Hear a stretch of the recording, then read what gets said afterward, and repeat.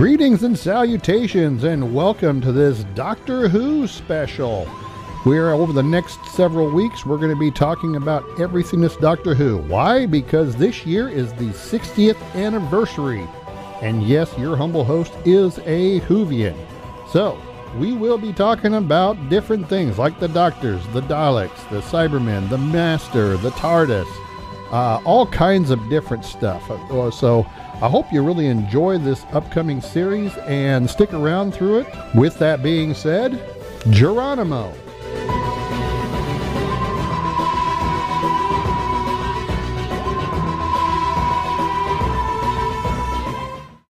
Just want to take this moment to apologize to my GXO family and you followers that listen every week.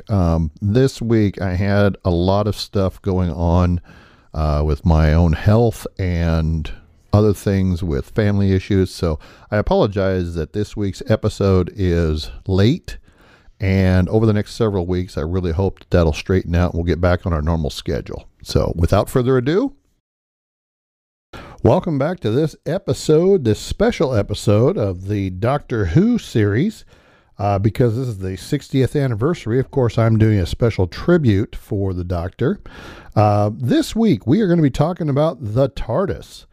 The Tardis stands for Time and Relative Dimension in Space, and it appears as a London police box. The acronym was first explained in the first episode of the show, which the Doctor's granddaughter Susan claims to have made it up herself. TARDISes are space and time travel vehicles for the Time Lords from the planet Gallifrey. Although many TARDISes exist and are sometimes seen on screen, the show mainly features one TARDIS, and that's the one used by the Doctor. Right then, I'll be off. Unless, I don't know, you could come with me. This box isn't just a London Opry, you know, it goes anywhere in the universe, free of charge. Don't. He's an alien, he's a thing. He's not invited. What do you think? You could stay here, fill your life with work and food and sleep, or you could go, anywhere. Is it always this dangerous? Yeah. Yeah, I can't. I've got to go and find my mum, and someone's got to look after this stupid lamp, so... Okay. See you around.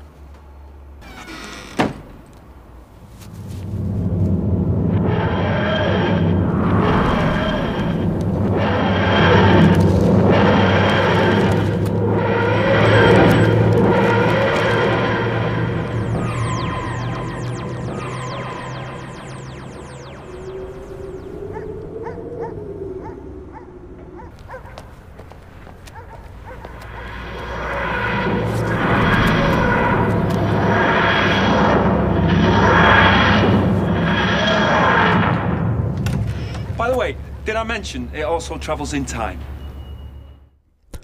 TARDISes are built with a chameleon circuit.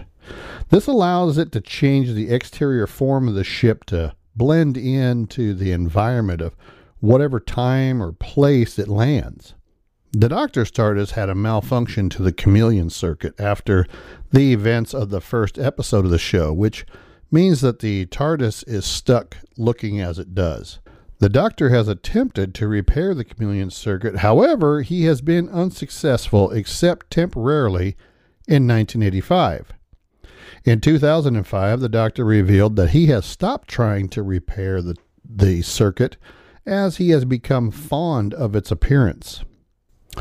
While the exterior is rather limited in size, the TARDIS is famous for being bigger on the inside, and is explained by having a dimensional transcendental. It's huge!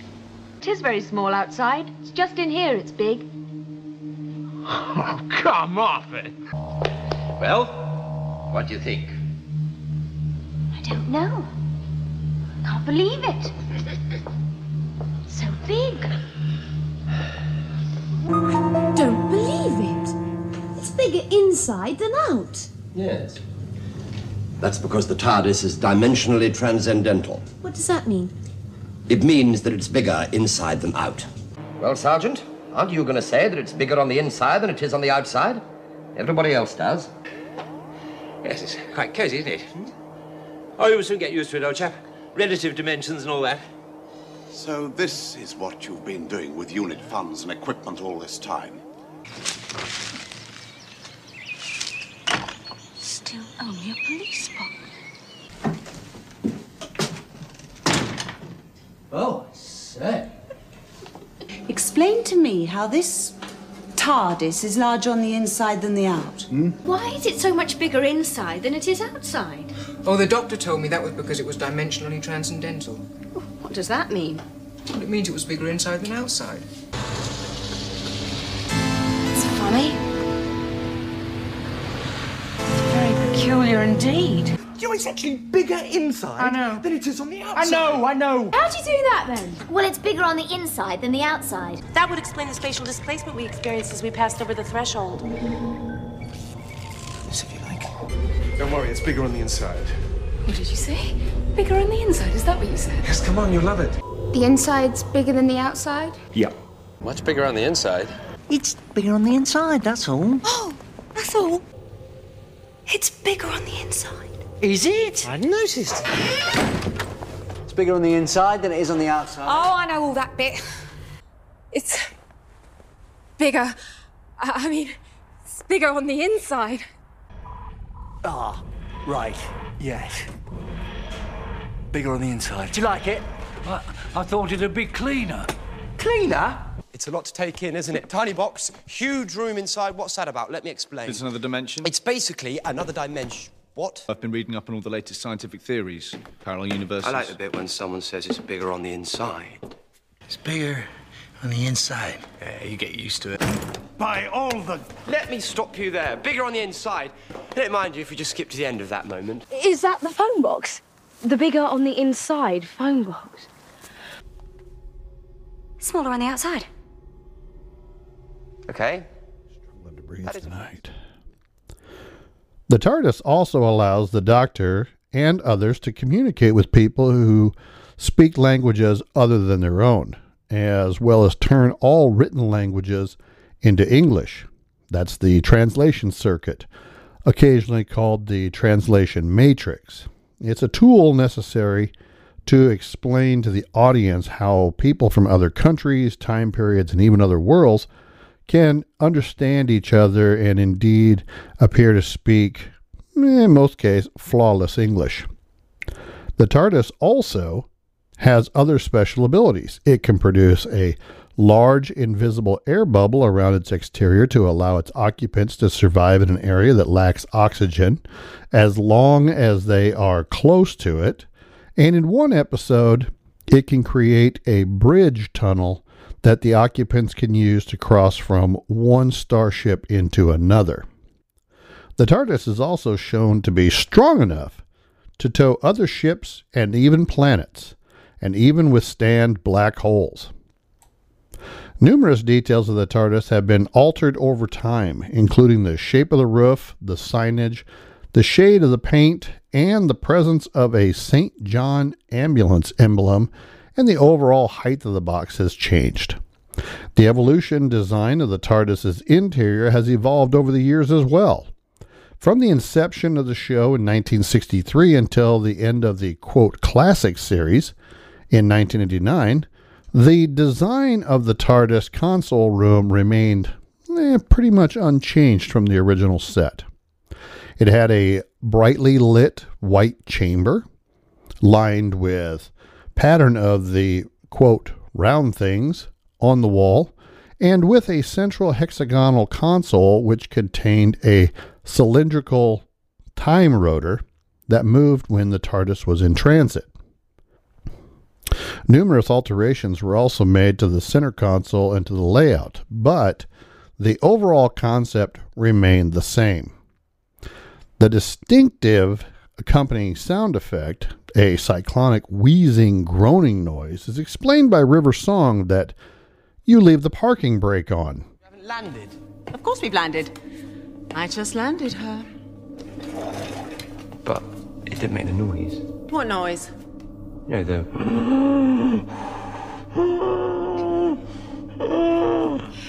It's not supposed to make that noise. You leave the brakes on. Yeah. Well, it's a brilliant noise. I love that noise. Come along, Pond. Idris. Well, this is a very special episode because when Idris comes on to the show, this is when the TARDIS becomes humanoid.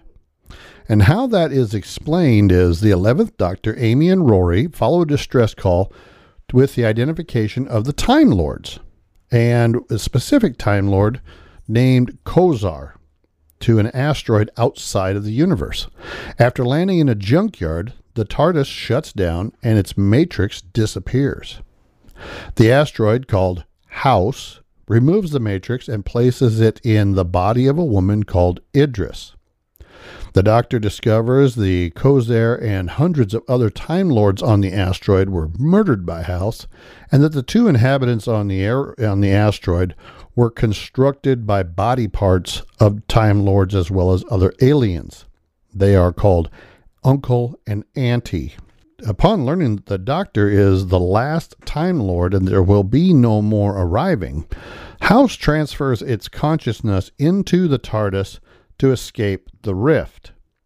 Amy and Rory are trapped inside as the House-controlled TARDIS dematerializes. Uncle and Auntie are allowed to die. The Doctor learns that Idris contains the personality of the TARDIS's matrix and that they can talk to each other for the very first time. Who are you? You really not know me? Just because they put me in here? They said you were dangerous. Not the cage, stupid. In here. They put me in here. I'm the... Oh, what do you call me? We travel. I go... The Tardis. Time and relative dimension in space. Yes, that's it. Names are funny. It's me. I'm the TARDIS. No, you're not. You're a bitey mad lady. The TARDIS is up and downy stuff in a big blue box. Yes, that's me. A Type 40 TARDIS. I was already a museum piece when you were young. And the first time you touched my console, you said... I said you were the most beautiful thing I'd ever known. Then you stole me. And I stole you. I borrowed you. Borrowing implies the eventual intention to return the thing that was taken. What makes you think I would ever give you back? Within minutes, her body fails. Idris realizes that House has stranded many TARDISes before and that its pocket universe is hours away from collapsing.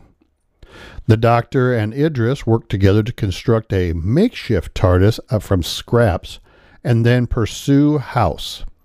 Bond the tube directly into the tank converter. Yes, I have actually rebuilt the TARDIS before, you know. I know what I'm doing. You're like a 9-year-old trying to rebuild a motorbike in his bedroom. And you never read the instructions. I always read the instructions. There's a sign on my front door. You have been walking past it for 700 years. What does it say? That's not instructions. There's an instruction at the bottom. What does it say? Pull to open. Yes, and what do you do? I push. Every single time. 700 years. Police box doors open out the way. Yeah, I think I have earned the right to open my front doors any way I want. Your front doors? Have you any idea how childish that sounds? You are not my mother. You are not my child. You know, since we're talking with mouths, not really an opportunity that comes along very often, I just want to say, you know, you have never been very reliable. And you have? You didn't always take me where I wanted to go. No, but I always took you where you needed to go. You did. Look at us talking. Wouldn't it be amazing if we could always talk, even when you're stuck inside the box? You know, I'm not constructed that way. I exist across all space and time, and you talk and run around and bring home strays. Aboard the Doctor's TARDIS, House threatens to kill Amy and Rory. He plays with their senses as they try to flee through the corridors and then sends an Ood called Nephew after them. Idris makes a psychic connection with Rory to give him directions to a secondary control room where he and Amy are allowed to lower the TARDIS's shields. This allows the Doctor to land the makeshift TARDIS in the secondary control room and atomizes Nephew. Amy, this is, well, she's my TARDIS. Except she's a woman. But she's woman, and she's my TARDIS. She's the TARDIS. And she's woman. She's woman, and she's the TARDIS. Did you wish really hard? Shut up, not like that. Hello. I'm sexy. Oh, he's still shut up. House deletes the secondary control room as he prepares to break through the rift to the main universe, which the Doctor anticipates. The TARDIS's safety protocols transfer them to the main control room, where the dying Idris releases the TARDIS's matrix back to the TARDIS, destroying House. We are in your universe now, Doctor. Why should it matter to me in which room you die? I can kill you just as easily here as anywhere. Fear me. I've killed hundreds of Time Lords. Fear me. I've killed all of them. I don't understand. There isn't a forest in here. Yeah, you're right. You've completely won. Oh, you can kill his noodles of really inventive ways. But before you do, killers, allow me and my friends, Amy and Rory, to congratulate you on being an absolutely worthy opponent. Congratulations.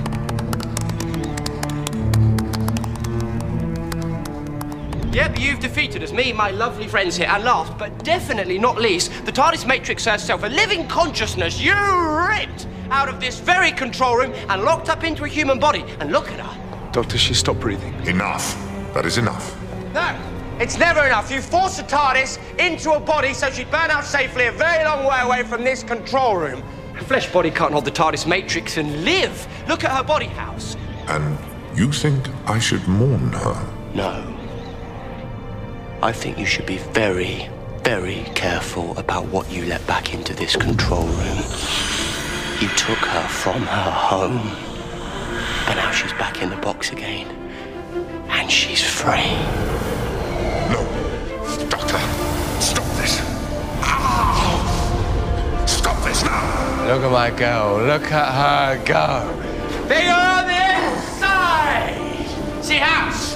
Stop. That's your problem. Size of a planet, but inside you are just so small. Make it stop. Finish him off, girl.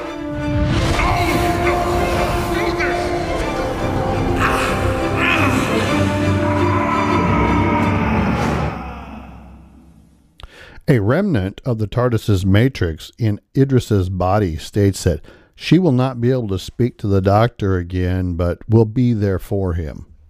Idris's body then disappears as the TARDIS's matrix is fully restored. Doctor, are you there? It's so very dark in here. I'm here.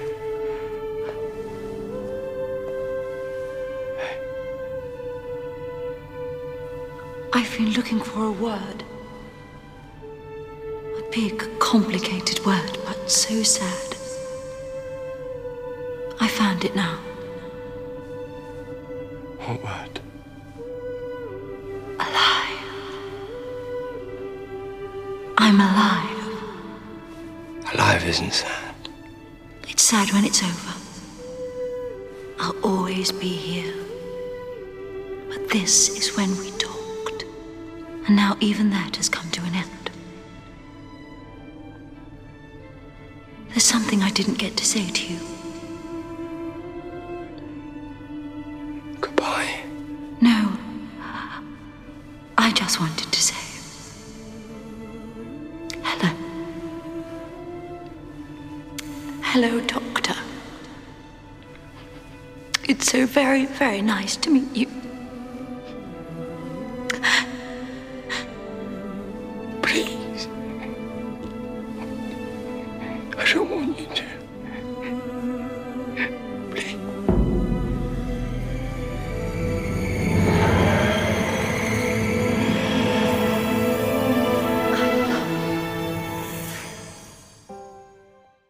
In an alternate timeline on Trenzalore, the TARDIS acts as the Doctor's tomb and grows to an enormous size. As the TARDIS dies, the outside catches up with the inside.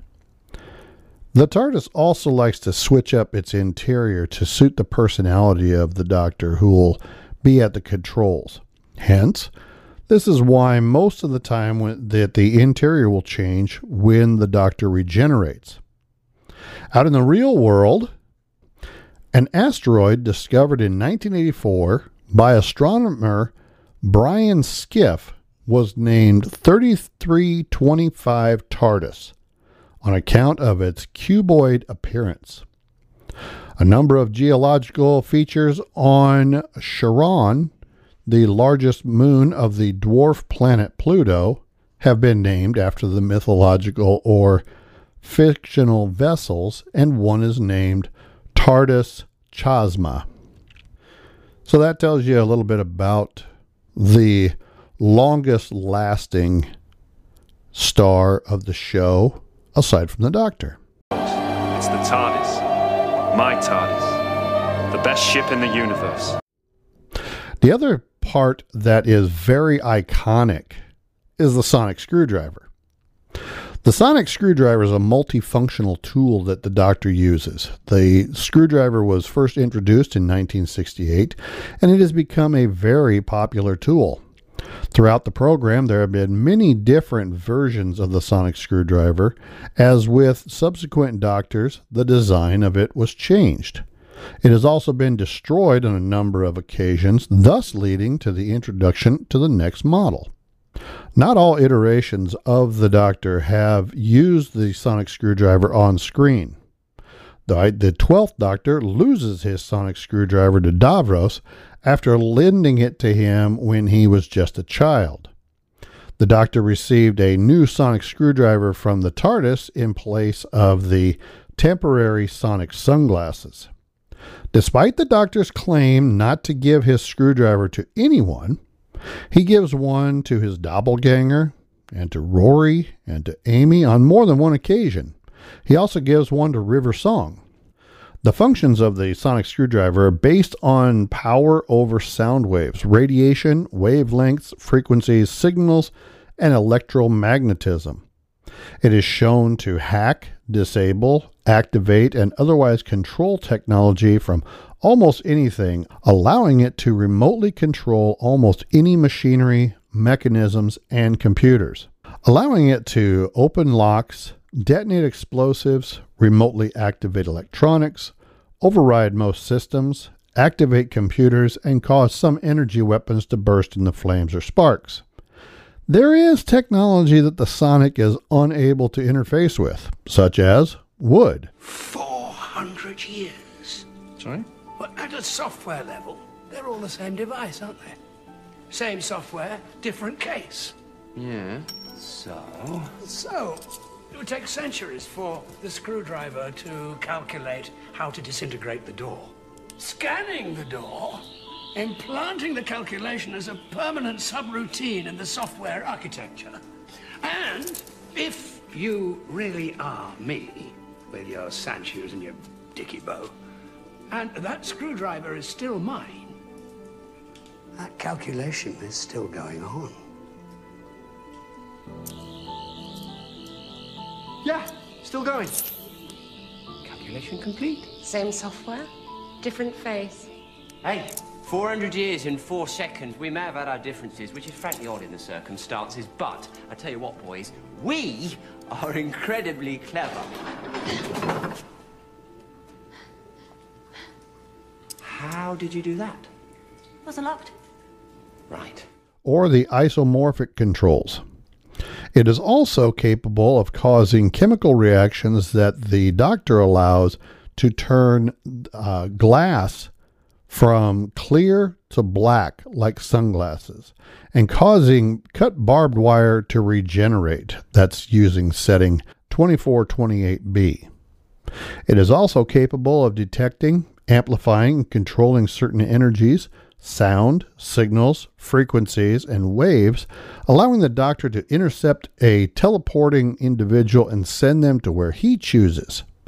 It can scan and identify matter. It can send out communications, enhance sounds, signals, and frequencies, and acting as a catalyst or conduit for energies. The War Doctor also used his sonic in tandem with the 10th and 11th Doctors to create a force field to repel a Dalek. Aside from being a tool, the sonic screwdriver can be used and considered as a defensive weapon, which is only effective for a few types of assault weapons, but is not designed to kill or injure living things, as the only way it can really hurt or incapacitate an organism is by emitting painful bursts of sound. Although the 11th and 12th Doctors have been able to send out a wave of green energy. However, the War Doctor did remind them that it's not a weapon.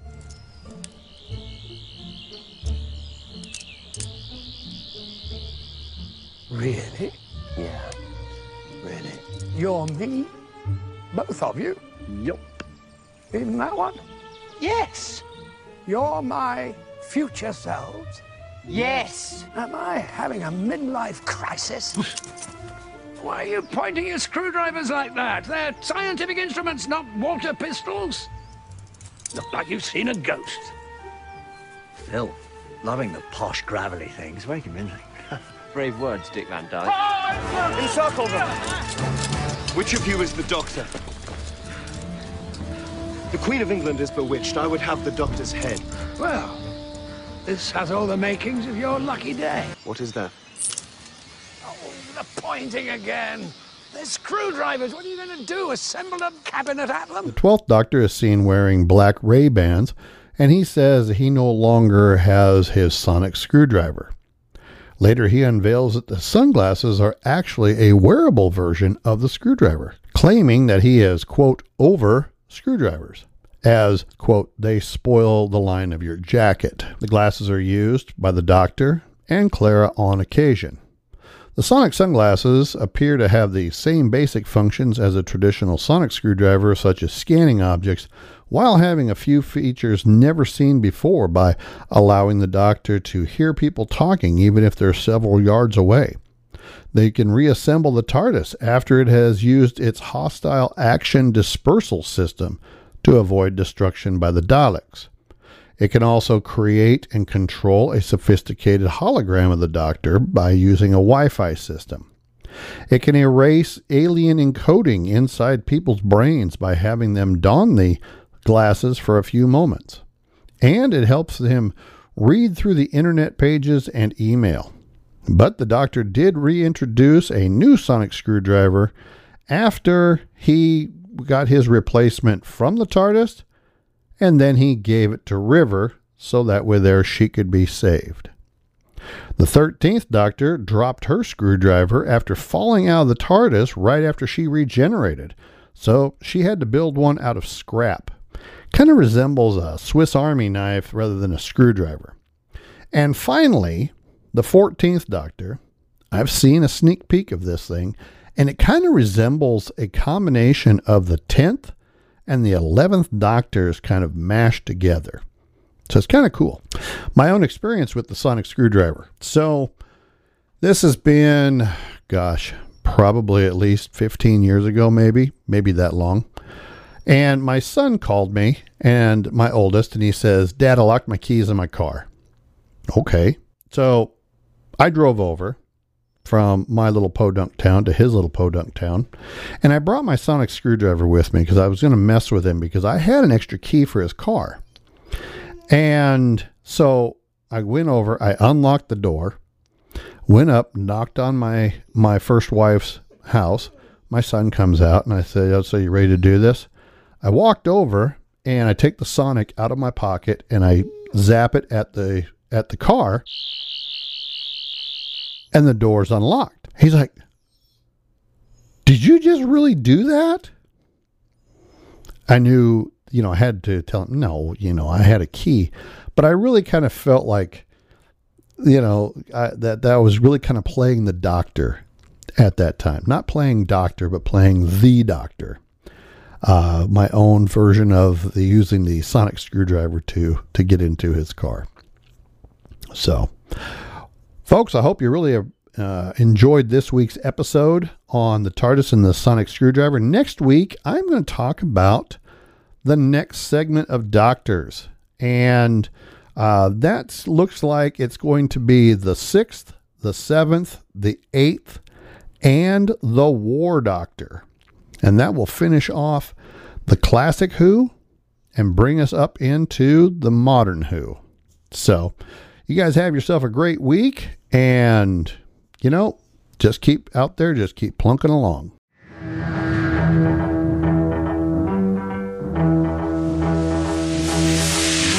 This has been Generation Extraordinary. The views and opinions are mine and mine alone. Any claims of time travel are purely fictitious. The music and audio clips are not mine, and in most cases were downloaded through my paid YouTube subscription and are only used for entertainment purposes. GXO is a production of Popeye Enterprises. Its host, creator, producer, and editor is Robert Pop. Co-producer is Harley Quinn Pop. Special guest voice actresses are Ariel Pop and Rachel Lyons. For more information, support, or to contact us, go to the website at www.genxord.com. Thanks for listening.